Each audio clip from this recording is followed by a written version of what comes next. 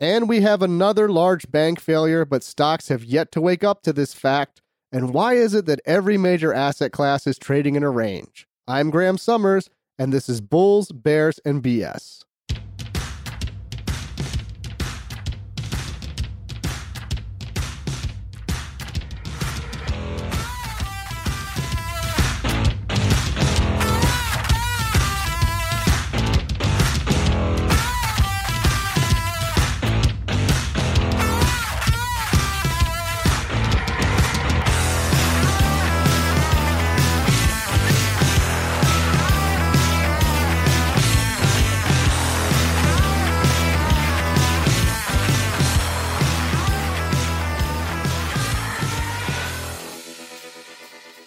Welcome back to Bulls, Bears, and BS. I'm Graham Summers, and once again, we're talking about bank failures. As I'm recording this, First Republic, which I believe is the third largest U.S. bank to ever fail, is being acquired by J.P. Morgan Chase.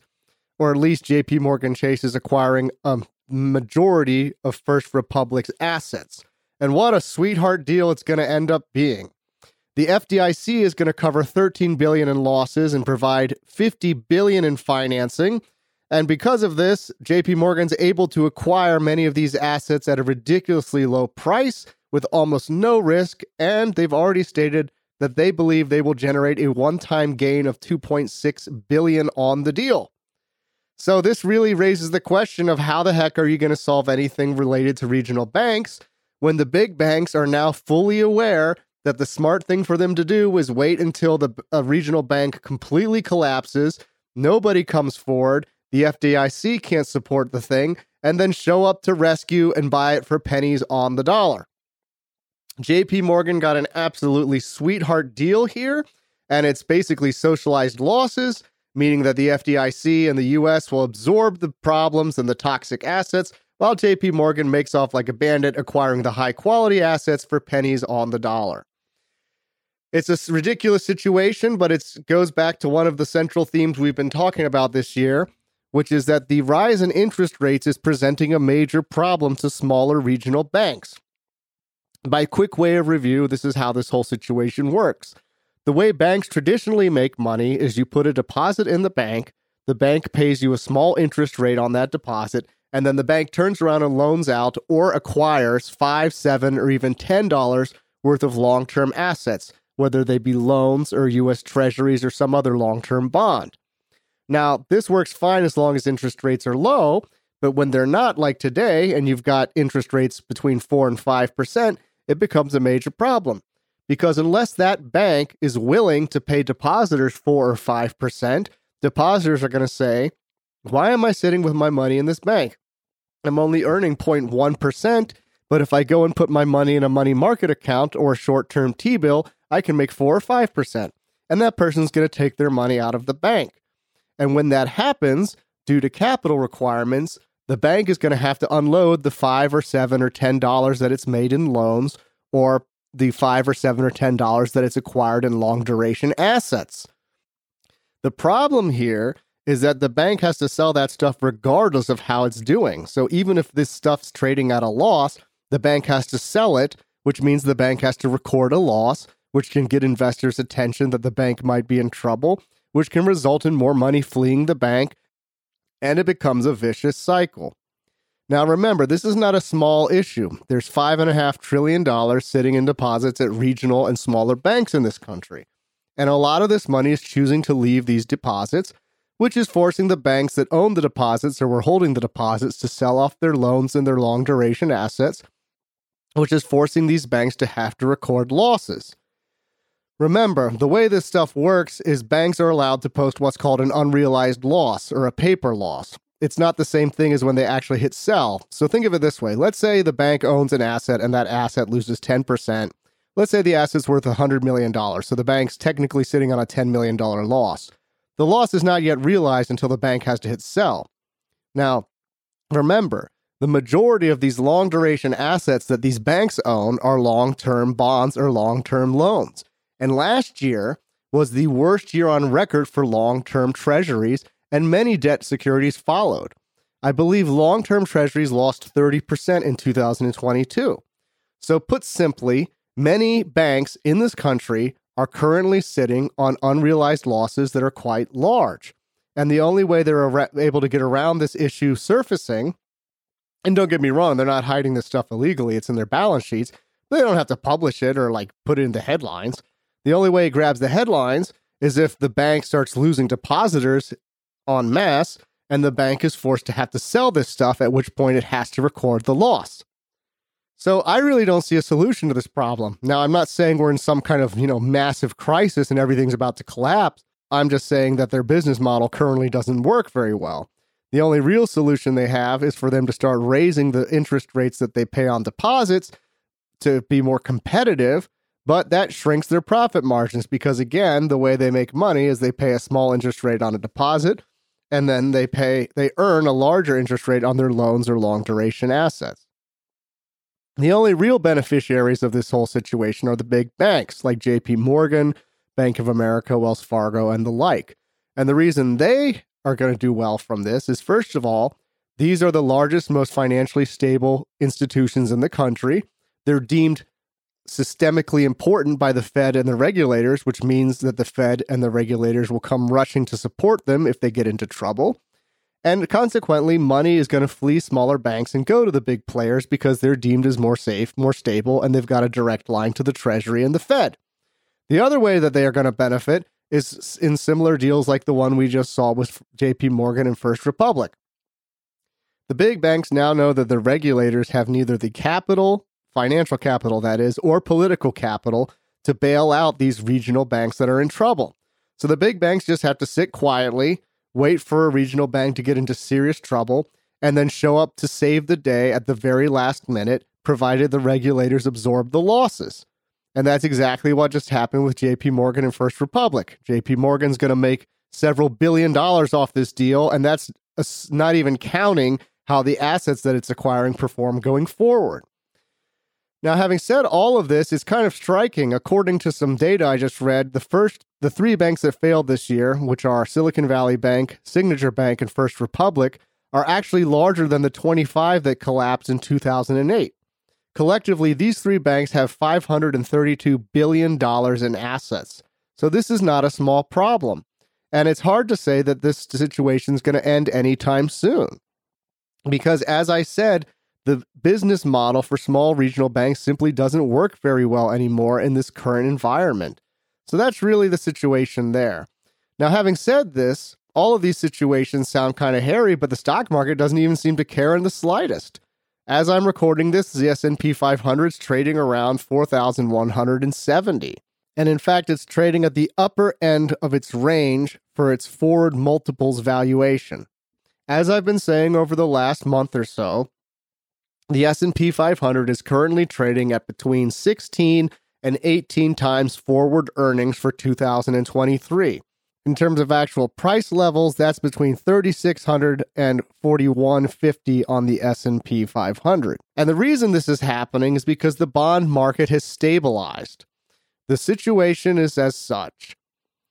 Every asset class ultimately derives its value on a relative basis based on what the risk-free rate of return is, which is established by the yields on U.S. Treasury bonds. Now, U.S. Treasury bonds collapsed in 2022 by quite a lot, partially due to inflation and partially due to the U.S. Federal Reserve, which is our central bank, raising interest rates aggressively. At the start of 2022, interest rates were at 0.25%. The Fed has now raised them up to 5%. And as a result, remember, bond yields rise when bond prices fall. Bond prices, specifically Treasury prices, fell, forcing yields higher, and this resulted in every asset class having to be repriced. If you can earn 5% on Treasuries, stocks are not as attractive on a growth basis. And consequently, the stock market was repriced lower from a forward earnings multiple of 20 to 22 times earnings down to 16 to 18 times earnings. Now, Treasury yields peaked in October of 2022, and since that time, they've stabilized. They've been trading in a wide range. This stability has suggested to many market participants that rates will not be going a whole lot higher, at least for now. And that is resulting in investors starting to move back into stocks. The reason they're moving back into stocks is A, they think the inflation situation's under control. It isn't. And B, because they believe that the U.S. economy will tip over into recession sometime in the near future, which means the Federal Reserve will need to start easing again or cutting rates, and that's going to increase the multiple at which stocks will be valued. So it's kind of like, think of it this way, investors are front-running what they think the Fed's going to be doing later this year. The big problem with this whole theory is that it's not clear that the Fed's going to be doing this year because inflation is not going away. Yesterday, we saw the release of what's called the PMI, which is the Purchasing Managers Index. It's essentially a survey-based economic indicator that asks people who work at companies and acquire goods and services for those companies what's going on. There's a bunch of components to this metric, but the critical ones we want to focus on are prices paid, which is essentially what the managers being interviewed say they're paying on goods and services, and the actual data headline itself, which is sort of the economic activity measure, if you will. The economic activity measure, which is the headline number, came in at 50.2. 50.4 was expected. Doesn't seem like a big disappointment, but the point is that the economic activity wasn't as aggressive as thought. By the way, anything below 50 is thought to represent a contraction, which is recessionary. The other component that came in was the prices paid component. That came in at 53.2 and 49 was expected. So if you look at this data as a whole, it indicates that economic activity is lower than people expect and inflation's higher than they expect, which means something similar to stagflation, weak economy, higher inflation. And that would be very problematic for anybody who wants to buy stocks right now based on their belief that the Fed's going to be cutting rates aggressively. The point with everything I'm really trying to say here is that there's a lot of risks in the system right now. There's the regional banking issue, there's inflation, which hasn't gone away, and there's the sign that the economy is weak. The economy hasn't gone into a recession yet, but there's multiple signs that it will sometime in the next 12 months. And so anybody who's doing this thing of buying stocks right now because they believe a bottom's in and because the Fed's going to ease as the recession takes hold is likely not doing themselves any favors.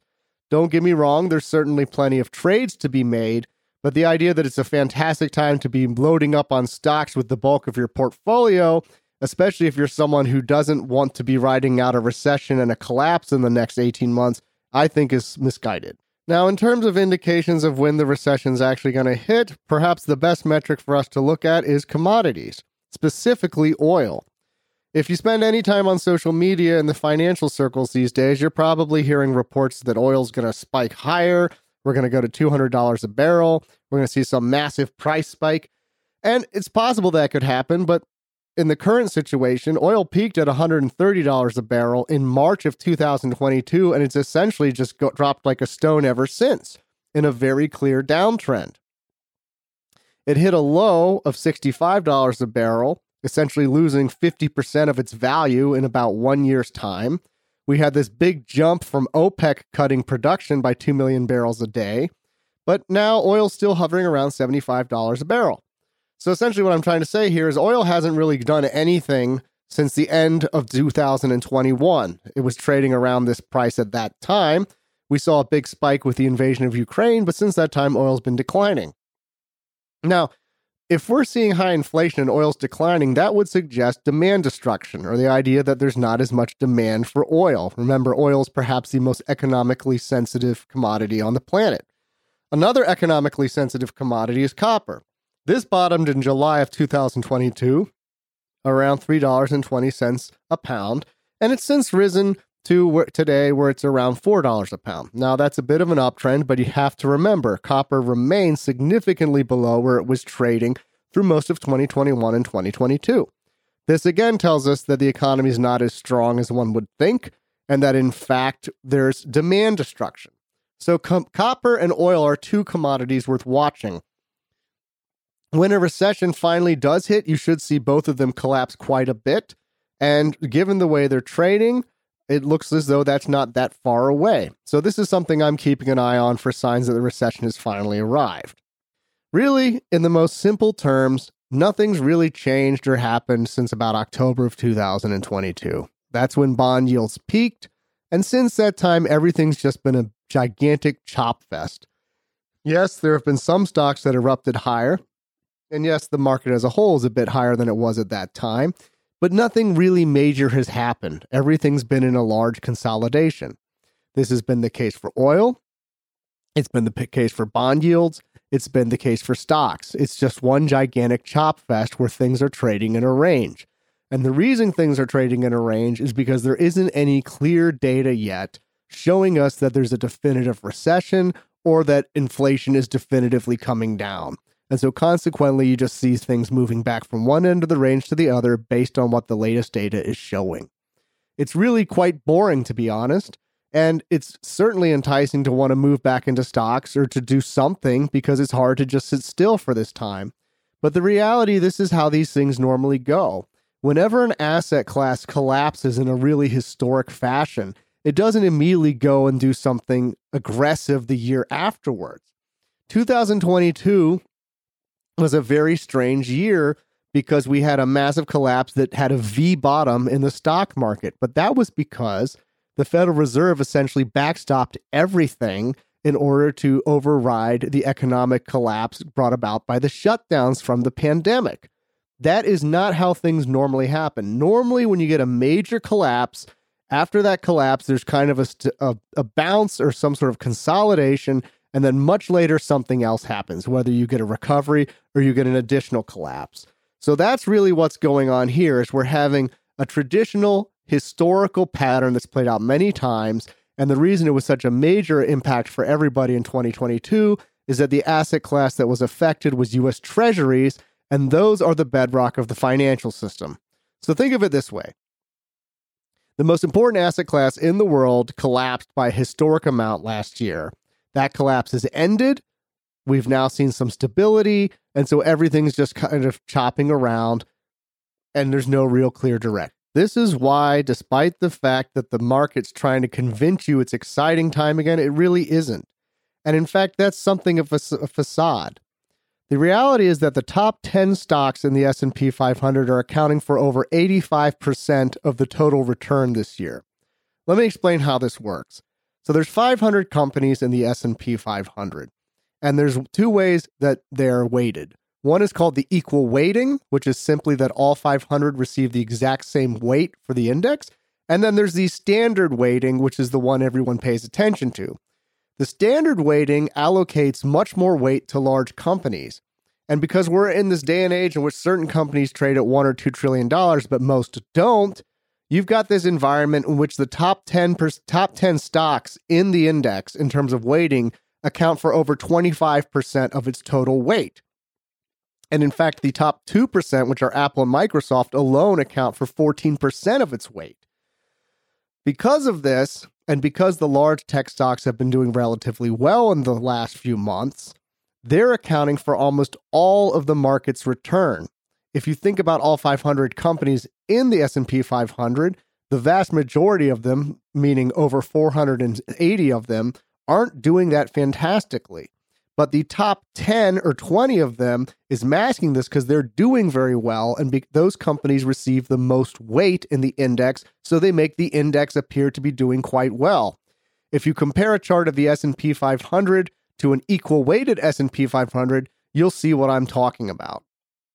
Now, as a final point, I wanted to address why inflation isn't going away.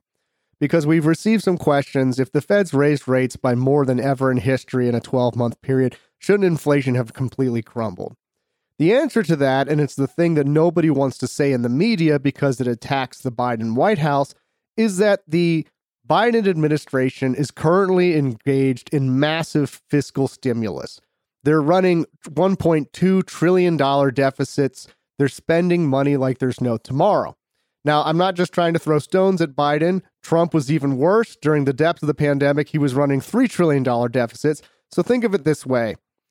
Basically, since the coronavirus pandemic, the government has been spending money like there's no tomorrow. And in fact, it's spent more money and printed more money than the U.S. Federal Reserve did. And you can't really bring inflation down when you're flooding the economy with spending and liquidity. So think of it this way. All of the Fed's balance sheet reduction has essentially been erased by what the Treasury and the federal government are doing in terms of stimulus and drawing down the Treasury's general account. So you can't really say, oh, I'm going to get inflation under control by hiking rates when you're printing money like there's no tomorrow to finance massive social spending. And that's exactly what's happening right now in our economy. The only way that you could see inflation really come down would be if the U.S. government cut back on its fiscal spending, but the likelihood of that is negligible. And then if you bear in mind the fact that the Fed's willing to stop on a dime and start expanding its balance sheet, as it did when Silicon Valley Bank collapsed, you've got a recipe for sticky inflation that's just not going to go away. The only way it's really going to go away, especially if you've got this degree of fiscal spending, is if you have a truly severe recession that's so massive that demand destruction just overrides everything else, and then eventually inflation comes down. That's an ugly scenario and not one that I hope happens, but that's just the reality of what we're dealing with here. So here's the big picture for the financial system as a kind of conclusion. Bond yields stabilized starting in October of last year. And since that time, risk assets have done relatively well because it looks as though yields won't be rising much in the near future, which means that the S&P 500 is priced at a correct multiple, and consequently, people are being a little bit more aggressive with risk-taking. The risk-taking is also involving investors piling into large cap tech because they're seeing that as a safe haven, especially with the debt ceiling situation going on. And consequently, because the S&P 500 is heavily weighted towards large tech, when those companies rally, the market as a whole goes up, despite the fact that most companies, as in over 480 of them, are not doing so well. The economy is weak, but it's yet to break down into an absolutely clear recession, and part of the reason for this is because of rates. The wealthy, the top 20% of this country, are earning a much higher return on their cash. This is allowing them to have excess savings and excess spending, but the bottom 70 to 80% of the country is struggling with inflation. So we've got this very weak economy, but it's one in which it hasn't really rolled over into a recession yet.